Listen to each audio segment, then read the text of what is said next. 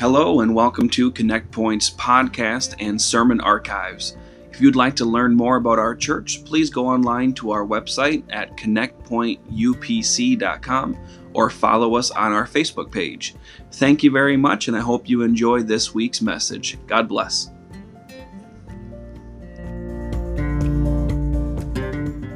Everybody said, praise the Lord. Amen. It's good to be in God's house on Sunday morning. And I love the presence of God that I feel here today. And I know that God is working. Amen. And it's good to see everybody in the house of the Lord today. And I am so privileged and honored to be here. And what a great time, as your pastor has stated, we have had over the last couple of nights. Thankful for the touch of God and thankful for His presence. Amen. And you all are so blessed, as I stated last night, with great leadership. Give honor to your great, wonderful pastor. Appreciate him very much.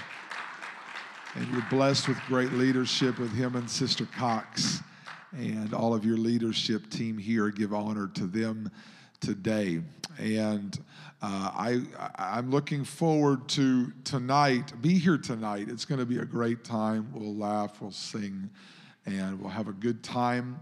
However, I feel a more direct approach this morning, and while I have been operating in the role of an evangelist the last couple of nights, that may shift this morning, but I would ask you that you would turn with me to Mark, the 12th chapter and the 17th verse. Mark, the 12th chapter and the 17th verse. Also to 2 Samuel, chapter 15, beginning in verse number 12 and reading verse number 31. 2 Samuel 15, 12 and 31. It's so good to see everybody's smiling faces this morning.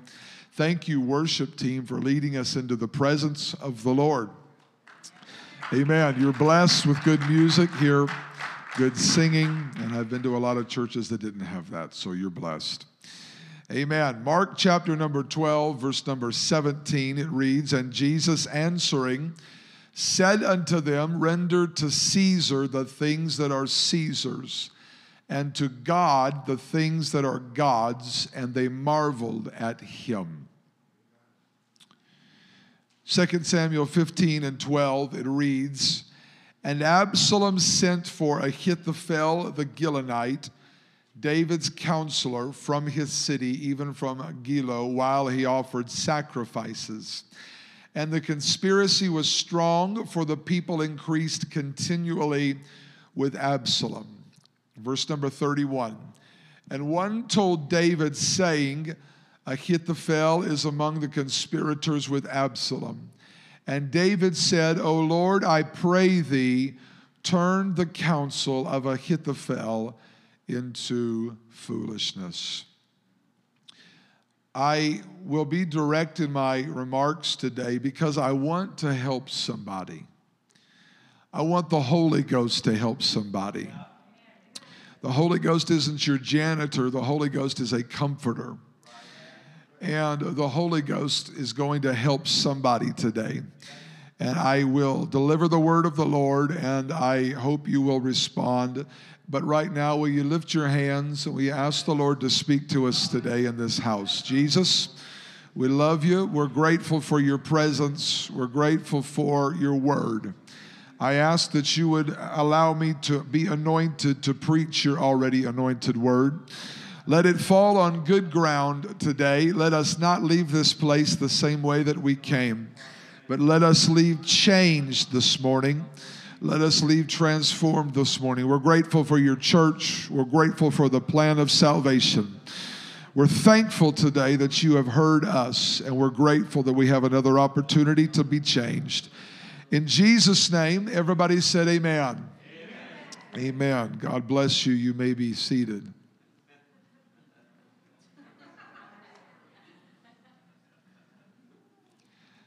I was reminiscing on my way here and before church this morning of when I was a boy. This year I will celebrate my 30-something, none of your business birthday. And I was reminiscing of when I was a kid, a lot of earlier years, and my birthday would roll around at the same time each year. It's funny how that works. It's the same time, same dates each year. And I began to reminisce of when I was a boy. And I began to remember the day my birthday would roll around. And I had asked Mom and Dad for a particular gift. And I had anticipated they were going to get me that gift. And as you get older, your gift preferences change. You know that. When you're young, you're saying, I don't want T-shirts. I don't want socks or clothes. When you get older into your 30s, you're like, that's all I want. Just give me more T-shirts. I'll take it all. But when I was a boy, I remember wanting a particular gift one year, and I began to ask Mom and Dad for that. And the day finally rolled around, and my birthday came. And I began to open the box excitedly, and there was my birthday gift that I had been wanting for so long. And I was so excited, and I pulled the gift out of the box, and I began to show everybody. And I was so excited because it now belonged to me. It was mine. It was mine. And it didn't belong to anybody else. It didn't belong to my siblings. It didn't belong to my friends. That gift that I had been given was mine. And that year it happened to be a paintball gun, and I went, and the first thing I did, me and my brother were outside playing, I said, I'm going to see if this hurts. And it did. And my brother felt that welt. And he tried to take what belonged to me away from me. And I quickly reminded him it didn't belong to him. It was mine. And I went to great lengths to hide that gift from my siblings. And I would hide it in the bottom of the toy box. I would hide it in the closet on top of the shelf that nobody would find it. And without fail, like siblings do, my brother found it. And I saw my brother one day outside playing with that gift that did not belong to him, but it belonged to me. And like good Christian brothers do, I quickly went outside and I had a good Christian conversation with him. And he had taken something that belonged to me. It didn't belong to me. It was mine. And I quickly reminded him of that, and that good Christian, brotherly, kind conversation turned into a good Christian, kind, brotherly fist fight. And that good Christian, kind, brotherly fist fight quickly turned into a good Christian, kind, brotherly wrestling match with shouting and screaming, because he had taken something that belonged to me. It was not his, it was mine.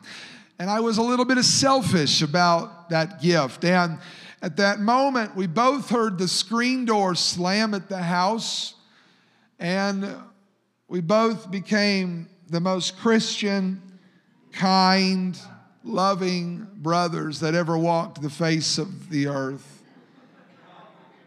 That was a problem with Cain and Abel. They never heard the screen door slam at the house. And we both knew what that meant. It meant that we were fixing to find out who it really belonged to. And sure enough, here came Dad. And he took that gift that I thought belonged to me and quickly said the fatherly cliche, if you can't learn to share, then it belongs to me. You know how that goes. Some of you know what I'm talking about. You remember those days. And I found out that day my father was a little bit selfish. And I learned a lot of things about my father.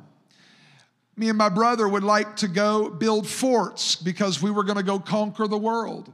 And so we would take all of my dad's tools, and we'd take his hammers and his Sears lifetime warranty Craftsman ratchet set.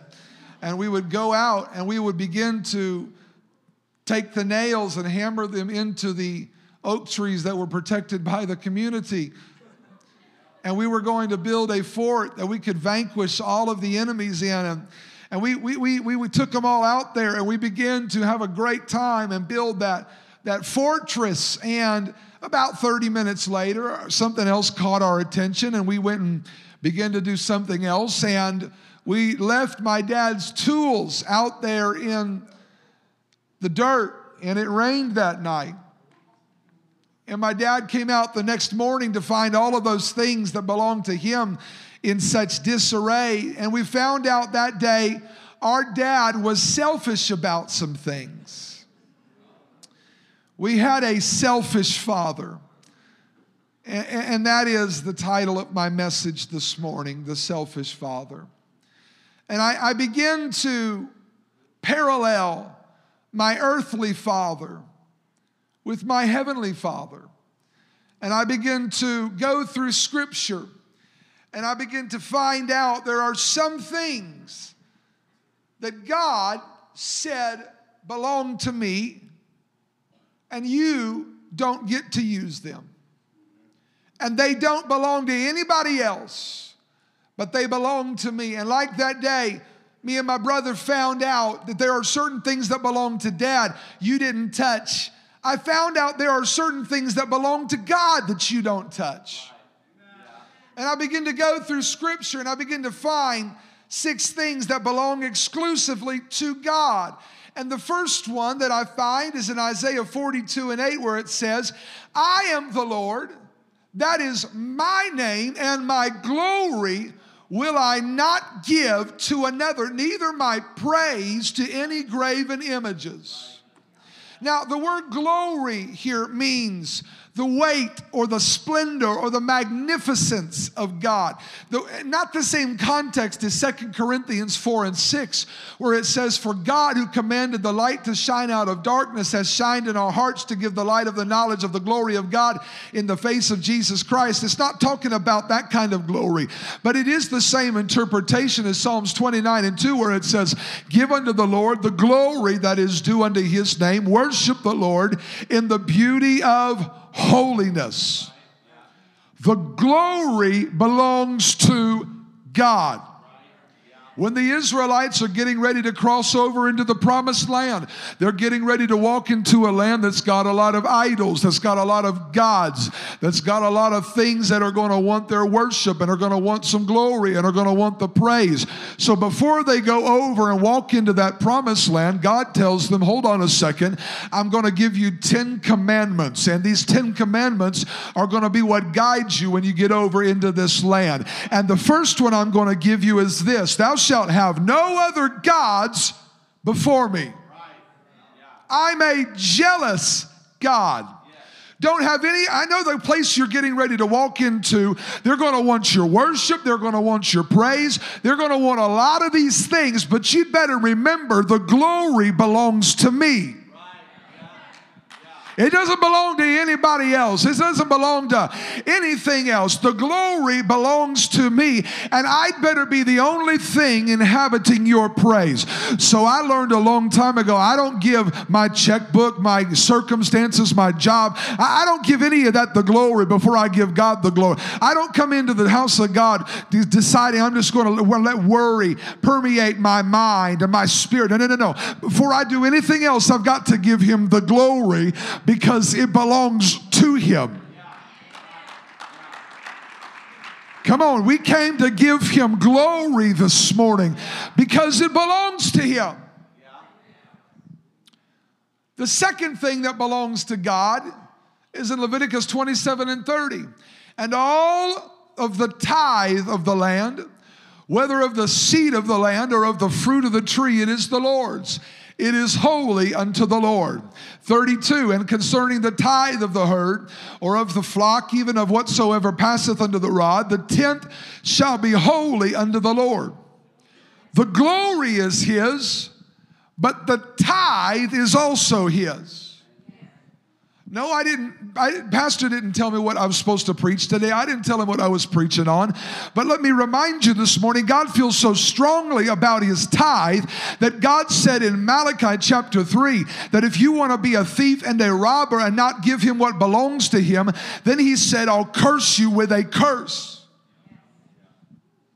And so even in hard times, and even in pandemics, and even when things don't look good, you'd better be giving God what belongs to him.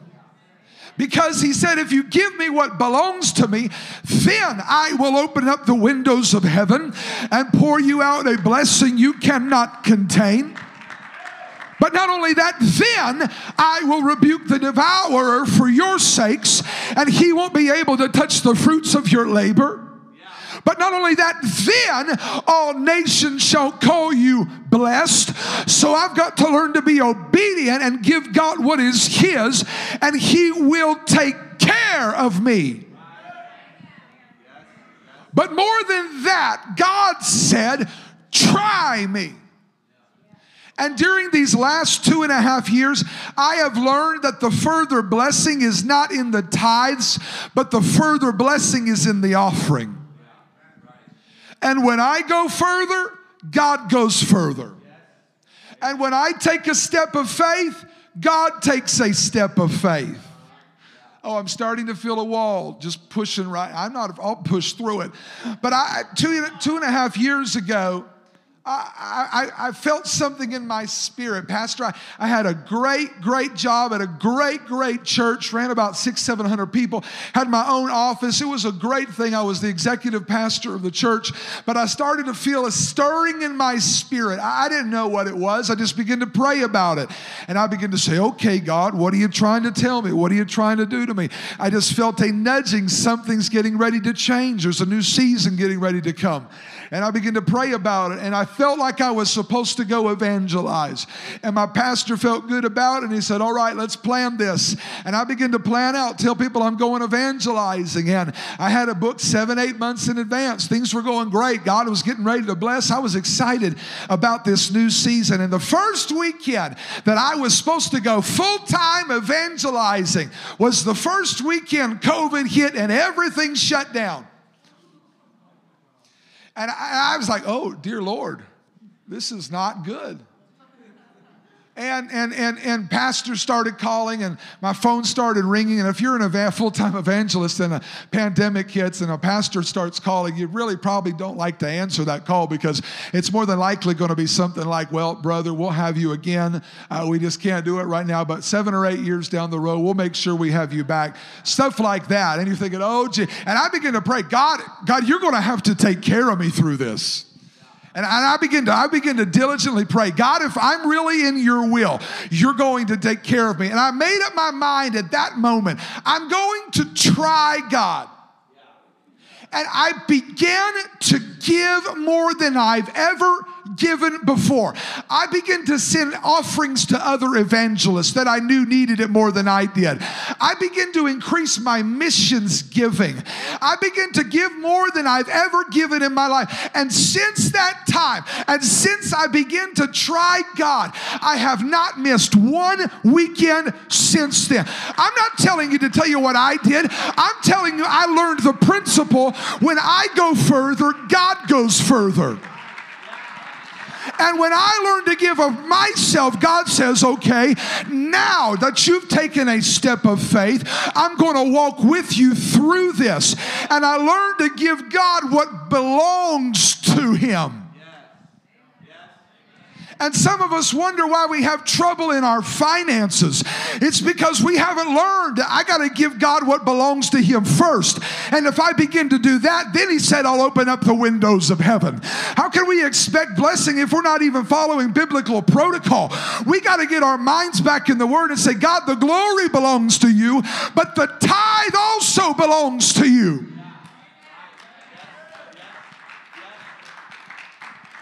All right. The third thing that belongs to God, Revelation 1 and 20.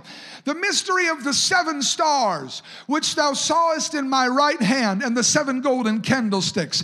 The 7 stars are the angels of the 7 churches, and the 7 candlesticks which thou sawest are the 7 churches. 2 and 1.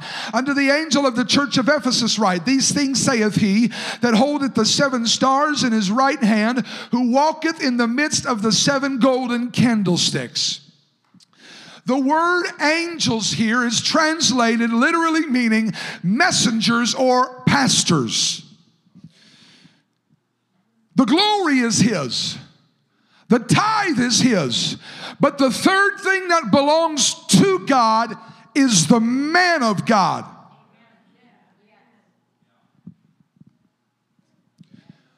The man of God belongs to God.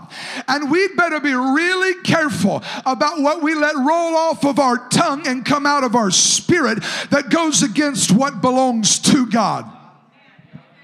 Because the man of God does not belong to you. He belongs to God. And God called him here. And God positioned him here. And God sent him here so that he could accomplish his will. And so I got to be really careful when I let something come into my spirit that goes against what belongs to God. I got to be really careful what comes out of my mouth that decides it wants to talk against the man of God. I'd better be really careful when I let something come out of my mouth that goes against what God has ordained for this city. Come on, don't you let your pastor get up here and preach and you don't amen and you don't clap him, but you'll like somebody's favorite post on social media when they don't even care for your soul. No. You get behind your man of God and you say, preach to me, preacher. Tell it to me, pastor. Tell it to me like it is. I don't care how hard. I don't care what you got to say. You're in charge of my soul. Hey, come on. You're man of God. Here's from heaven. And he says, I'm going to preach, thus saith the Lord. And we should not just sit there when the man of God gets to the pulpit. No. We ought to have something in our spirit that says, hey, man of God, preach it to me. Come on, we don't need more people backbiting. We don't need more people talking behind his back and saying all of these things. No. You'd better be careful when you begin to mess with what belongs to God. We need somebody to come along, this man of God, lift up his hands and say, come on, pastor, let's have revival. Come on, pastor, let's have a move of God. I'm behind you 100%. I'm behind you all the way. Tell it to me like I need to hear it. To preach it to me like I need to have it preached to me. Come on, we need to lift up the man of God. Brother Cox, God is going to take care of you. God is going to take care of your family. God is going to take care of your thoughts and your needs because you belong to him. He belongs to God.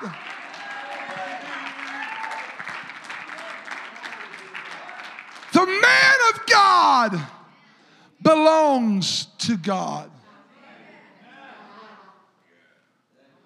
The glory is his. The tithe is his. The man of God belongs to you.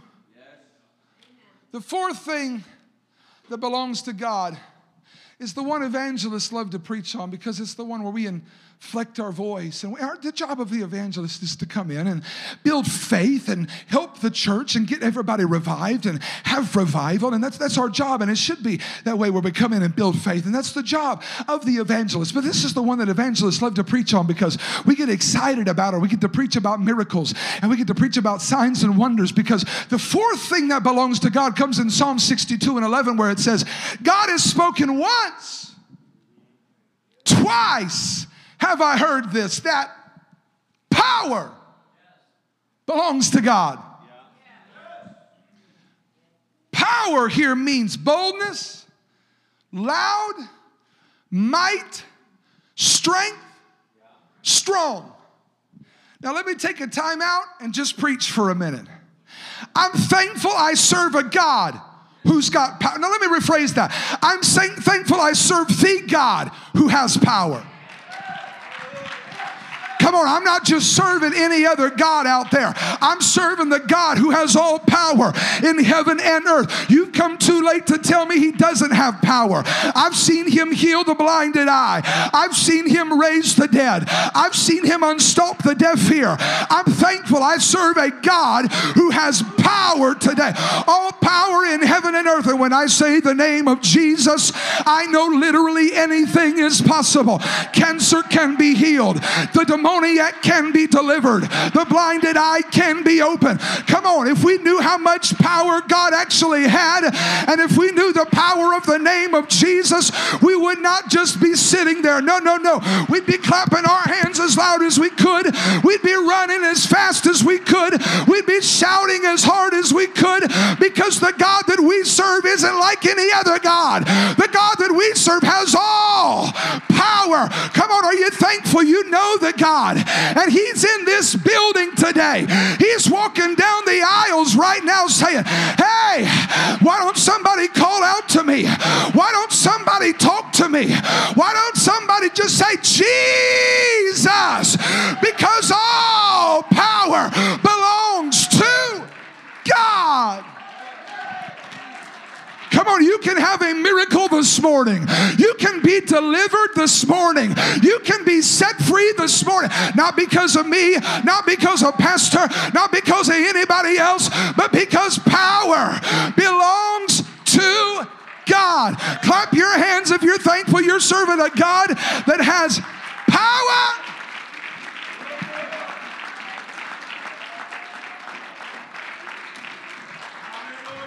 Praise God.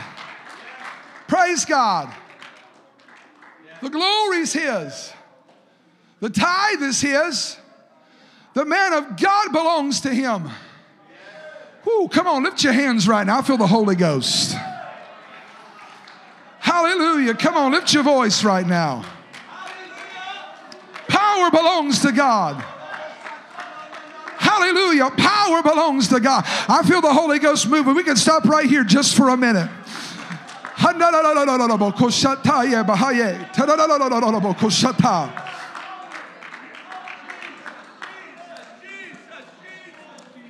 Power, power, power, power. Power belongs to God. Hallelujah. The fifth thing that belongs to God is where I will spend the majority of my message this morning. Because in Deuteronomy 32 and 35, it says this, to me belongeth vengeance and recompense.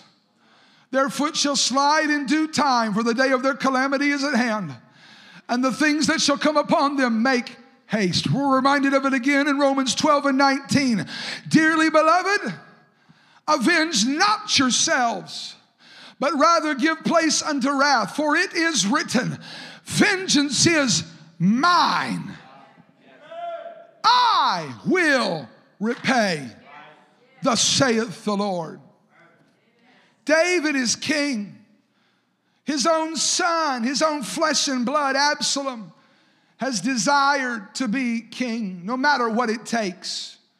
He wants to push his father off of the throne by whatever means necessary. So desperate is he to sit on the throne that the Bible says he begins to go stand by the way of the gate. And at the gate, he begins to listen to the problems and the concerns and the petitions of the people. The gate was where the king would go and sit, and there he would begin to listen to the problems of the people.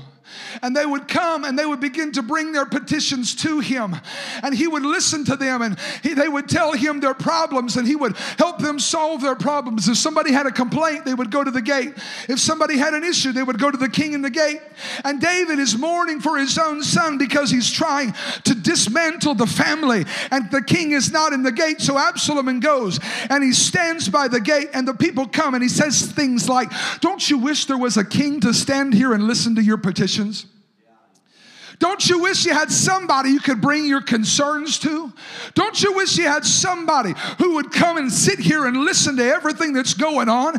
Don't you wish you had a king who could sit here and he says, tell me about your problems. Tell me about your issues. I'll listen to you. I want to hear what you have to say. I want to hear all of your problems. Come on, tell me. And he begins to stand in the gate. You got to be careful to who you listen to in the gate.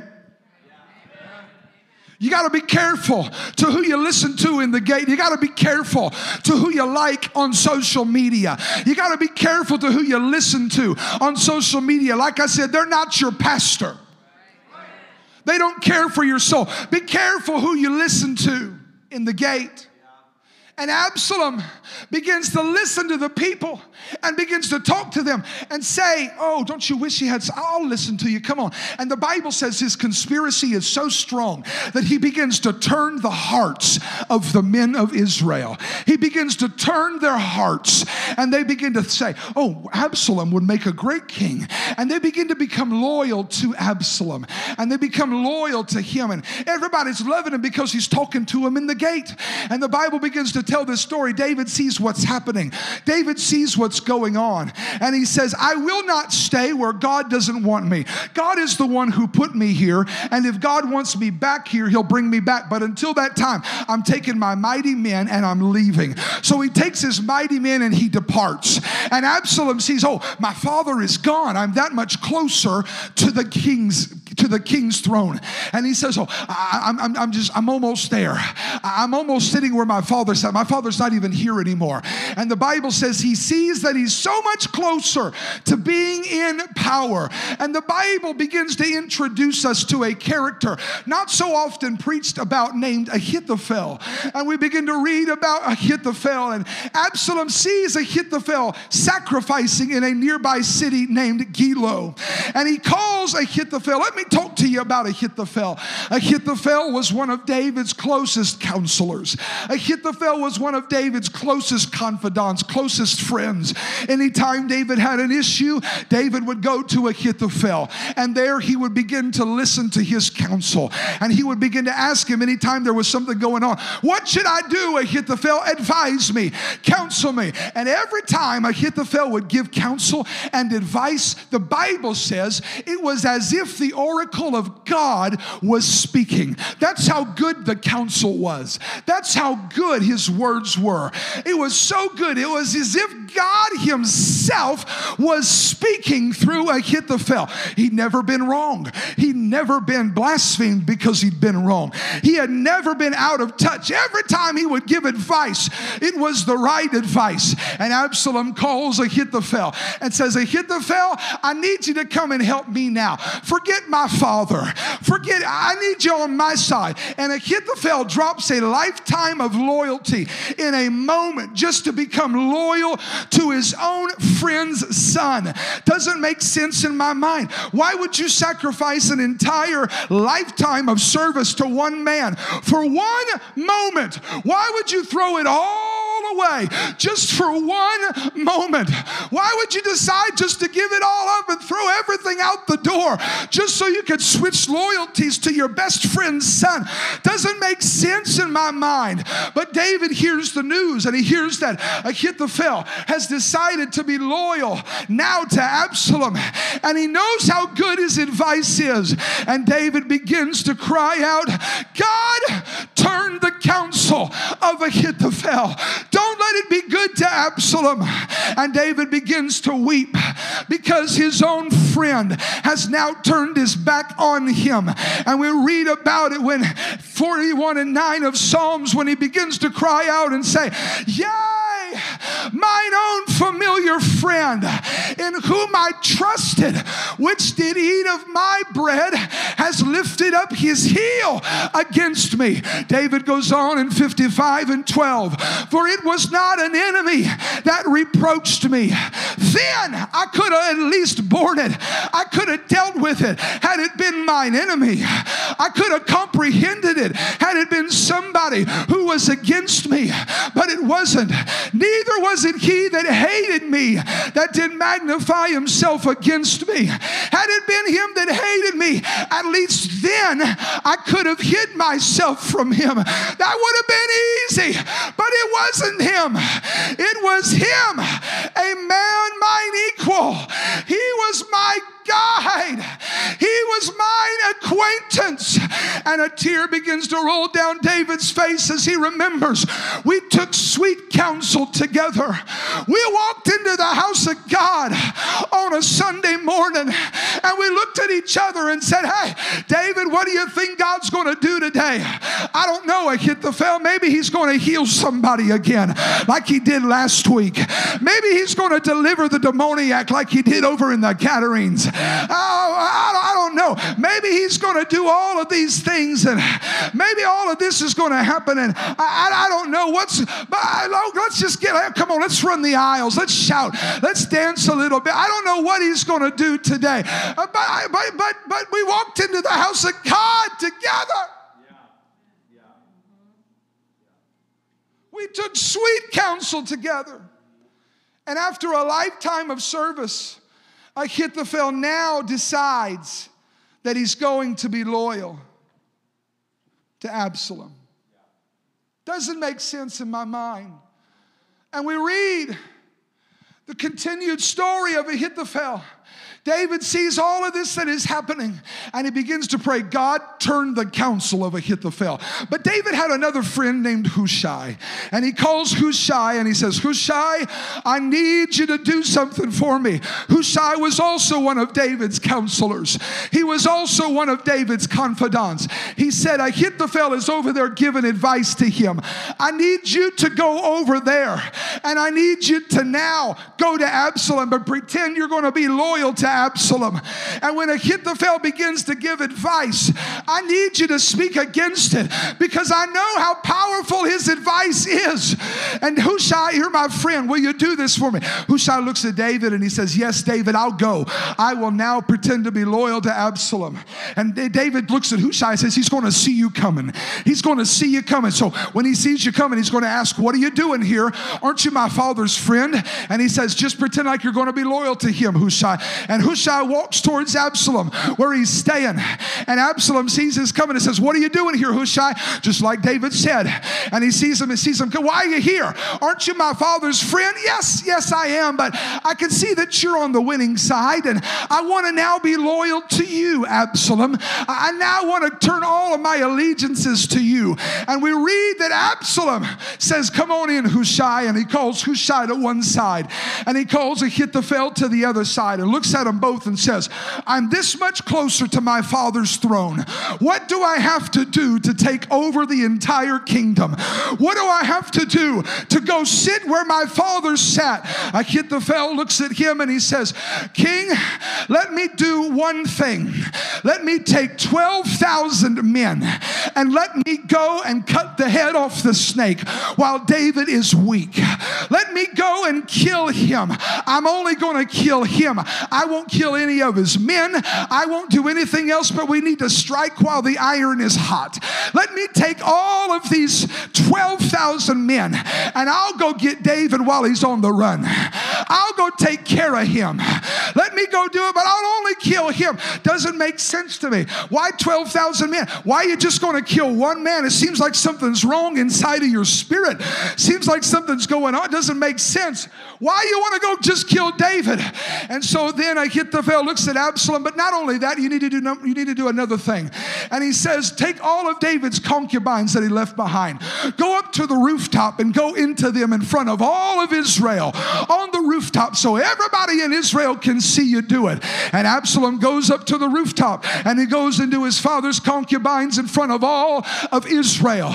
And then Absalom looks at Hushai and he says, well, what is your advice? And he says, well, Absalom, Ahithophel's advice is not good at this time. You got to remember who you're chasing after here. This is David. Doesn't matter if he's tired. He's got his mighty men with him. And he's going to fight like a wounded dog. And are you sure you want to do that right now? now, he's going to fight. This is the guy that killed Goliath. This is the guy that said, Saul has slain his thousands. David has slain his 10,000s. Why you want to go kill him now? I don't think it's wise to do this. Let's just take this slow. Let's just take this step by step. Not everybody involved. We'll get him eventually, but right now, let's just move slowly so that we can get him eventually. And Absalom looks at Hushai, and he looks at Ahithophel. And for the first time in his life, Ahithophel hears the words, we're not going to listen to you. Hushai, we're going to go with your plan. And Ahithophel hears the news that Absalom will not listen to him. And the Bible says after he hears this news, he knows it will not be long before David is back on the throne. You got to understand, he's the oracle of God. He knows exactly what to do. He's never been wrong. But for the first time he hears, my advice will not be followed. So the Bible says he goes and puts his stuff on the donkey, saddles him up, goes back to his house, begins to put his affairs in order, begins to put all of his paperwork in order, gets the nearest rope, throws it over the nearest beam, and there he hangs himself in his own house because he knows it will not be long before David is crowned king again. But my question is, why does it have to end this way? Ahithophel, why did you decide to do this? Doesn't make sense in my mind. Doesn't make sense. I can't comprehend it. Why throw it all away for one moment? And it doesn't make sense in my mind until I begin to read about the genealogy of Ahithophel. And I read Ahithophel has a son named Eliam. And Eliam has a daughter named Bathsheba. And now it comprehends in my mind. Ahithophel remembers the shame this man has caused his family.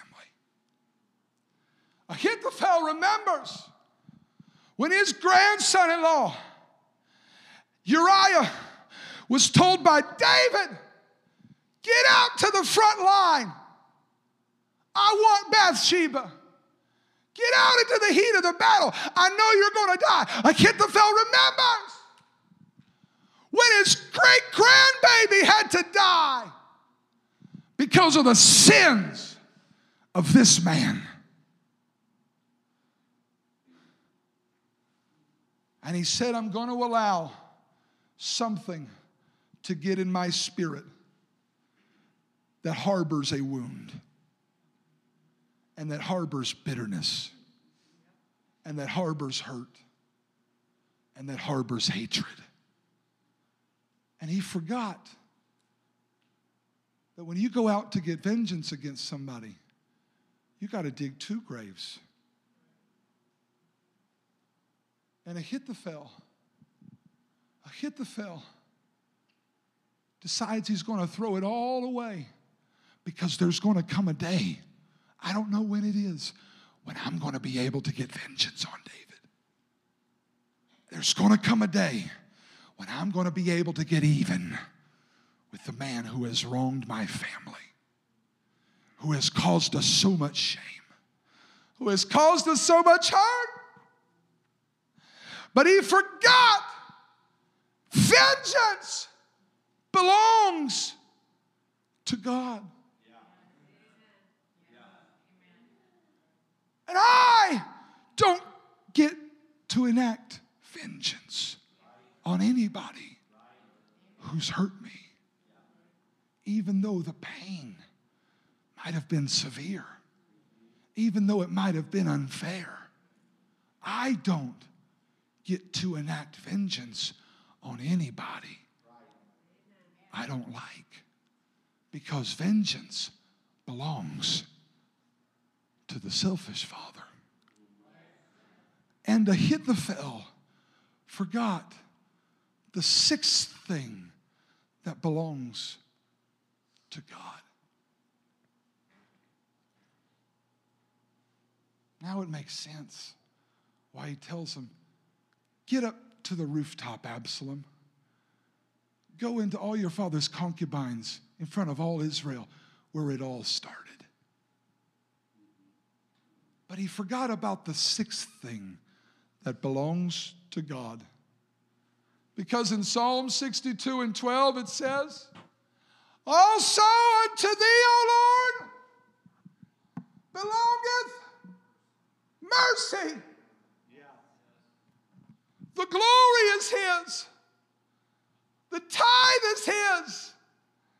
The man of God is his. Power belongs to God. Vengeance belongs to him. But you never better forget, mercy also belongs to him. And you don't get to choose to whom God allocates his mercy. You don't get a say in whom God says, I'm going to give them a little bit of mercy. And Ahithophel forgot that vengeance was God's, but he also forgot that mercy also belongs to God. And Ahithophel wasn't there when David decided he was going to get on his knees and go to an altar and begin to cry out, have mercy on me, O God, according to thy loving kindness, according to the multitude of thy tender mercies. Blot out my transgressions. I acknowledge them. My sin is ever before thee. Oh, I was shapen in iniquity, but now I'm praying you would purge me with hyssop so I can be clean. Wash me and I shall be whiter than snow. Hide my face from my sins. Blot out mine iniquities. Create in me a clean heart, O God, and renew a right spirit within me. Come on, I'm preaching to the church today. What are you going to do when the person that's wounded you and the person that's hurt you and the person that's offended you walks through those back doors, runs down to an altar, lifts up their hands and says, oh God, I know I've been wrong. I know I've messed up, but create in me a clean heart. What are you going to do in that moment? You'd better never forget that mercy belongs to God. And you don't get to choose to whom God allocates his mercy. I know it hurt. I know the wounds may be fresh, but it doesn't have to end like that. It doesn't have to end this way. But you are going to need mercy at some point too. And do you know how to get the mercy of the selfish father? It's very simple. Comes in Matthew.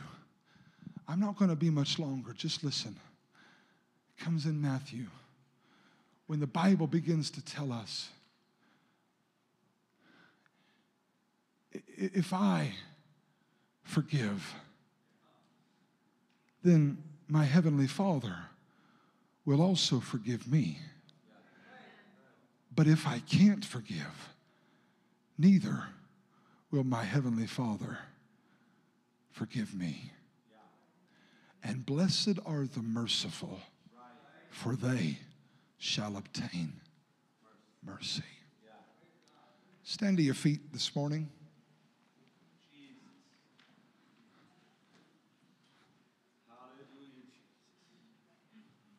You say, why are you preaching about this morning? I'm preaching about it because offense is the name of the game in the hour in which we live. But the key to opening the hand of the selfish father when you need a little bit of mercy is you've got to say, okay, God, if I want your mercy, I've got to grant some mercy.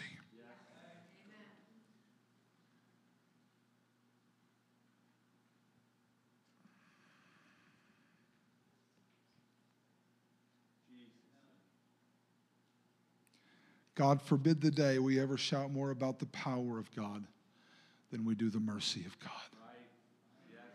Because we all need mercy. And it doesn't have to end like this. And I've come here this morning to preach this message because, Pastor, before the church can ever get to another level, it's got to learn how to forgive. A revival church is a forgiving church. A breakthrough church is a merciful church. And offenses are going to come. And when they do come, you've got to remember, vengeance isn't yours, but mercy's not yours either. But you've got to grant mercy. It's a reciprocating thing. Everybody lift your hands in here right now.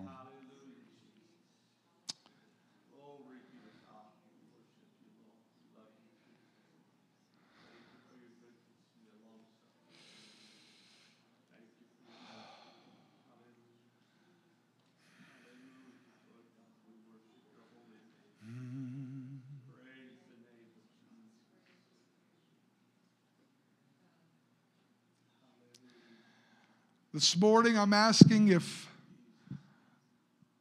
you would allow some tears to flow once again. The time for you to stop holding on to the bitterness, to the hurt, to the wound is this morning. Because God is calling you higher. And God is calling you to more. Maybe this isn't the evangelistic message you expected me to preach today, but it's the one God told me to preach today. Because there are some people in here, you're wondering why you can't get ahead and why you can't seem to grow in God. The answer is this morning, it starts right now. And it starts with you releasing mercy towards the person that wounded you. Towards the person that hurt you. It's not going to be easy. Sometimes it takes days, weeks, months to forgive. But what I'm saying it starts right now. It's got to start right now. If you really want to climb to another level, come on, everybody lift your hands again in this place today. Hallelujah. Come on, I'm asking everybody to step out of your seats this morning. Make your way down to an altar. Begin to lift your hands when you get down here. And begin to say, oh God, I know there are some things I've been holding on to. Saying, I'm going to wait till I'm going to be able to get even with somebody. I'm going to wait till I'm going to be able to get revenge on somebody. But today I'm letting that go.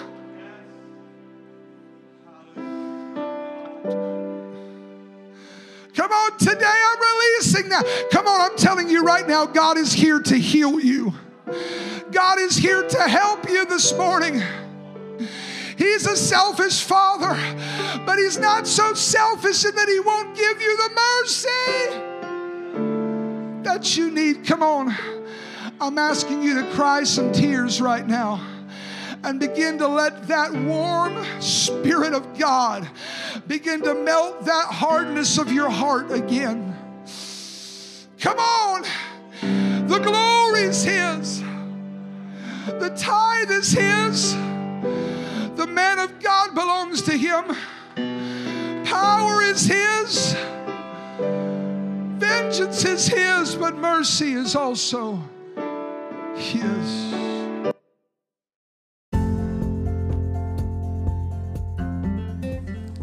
Thank you for listening to our podcast this week.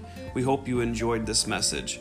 Remember, if you would like to find out more information about our church or to contact us, please go online at connectpointupc.com.